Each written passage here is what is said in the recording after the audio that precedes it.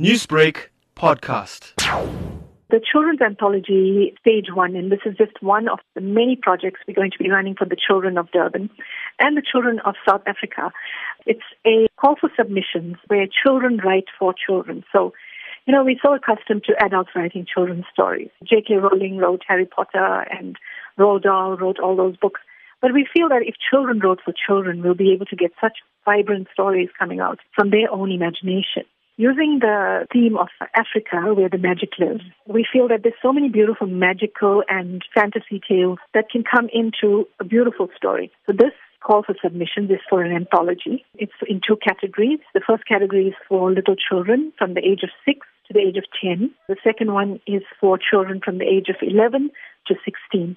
It'll go through an editing process, and the eventual outcome is going to be published in two very, very beautiful books, and it's something they will always treasure. And how long do these stories have to be? We have a definite word count. Like, for example, for the 6 to 10-year-olds, the maximum word count is 300 words, because with little children, that's quite a large word count. For the older children, the maximum word count is 800 words.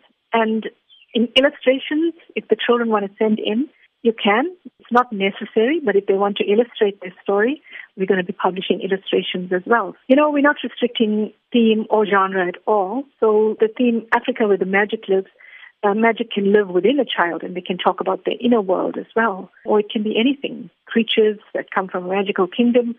The sky's the limit with that theme. Newsbreak, Lotus FM, powered by SABC News.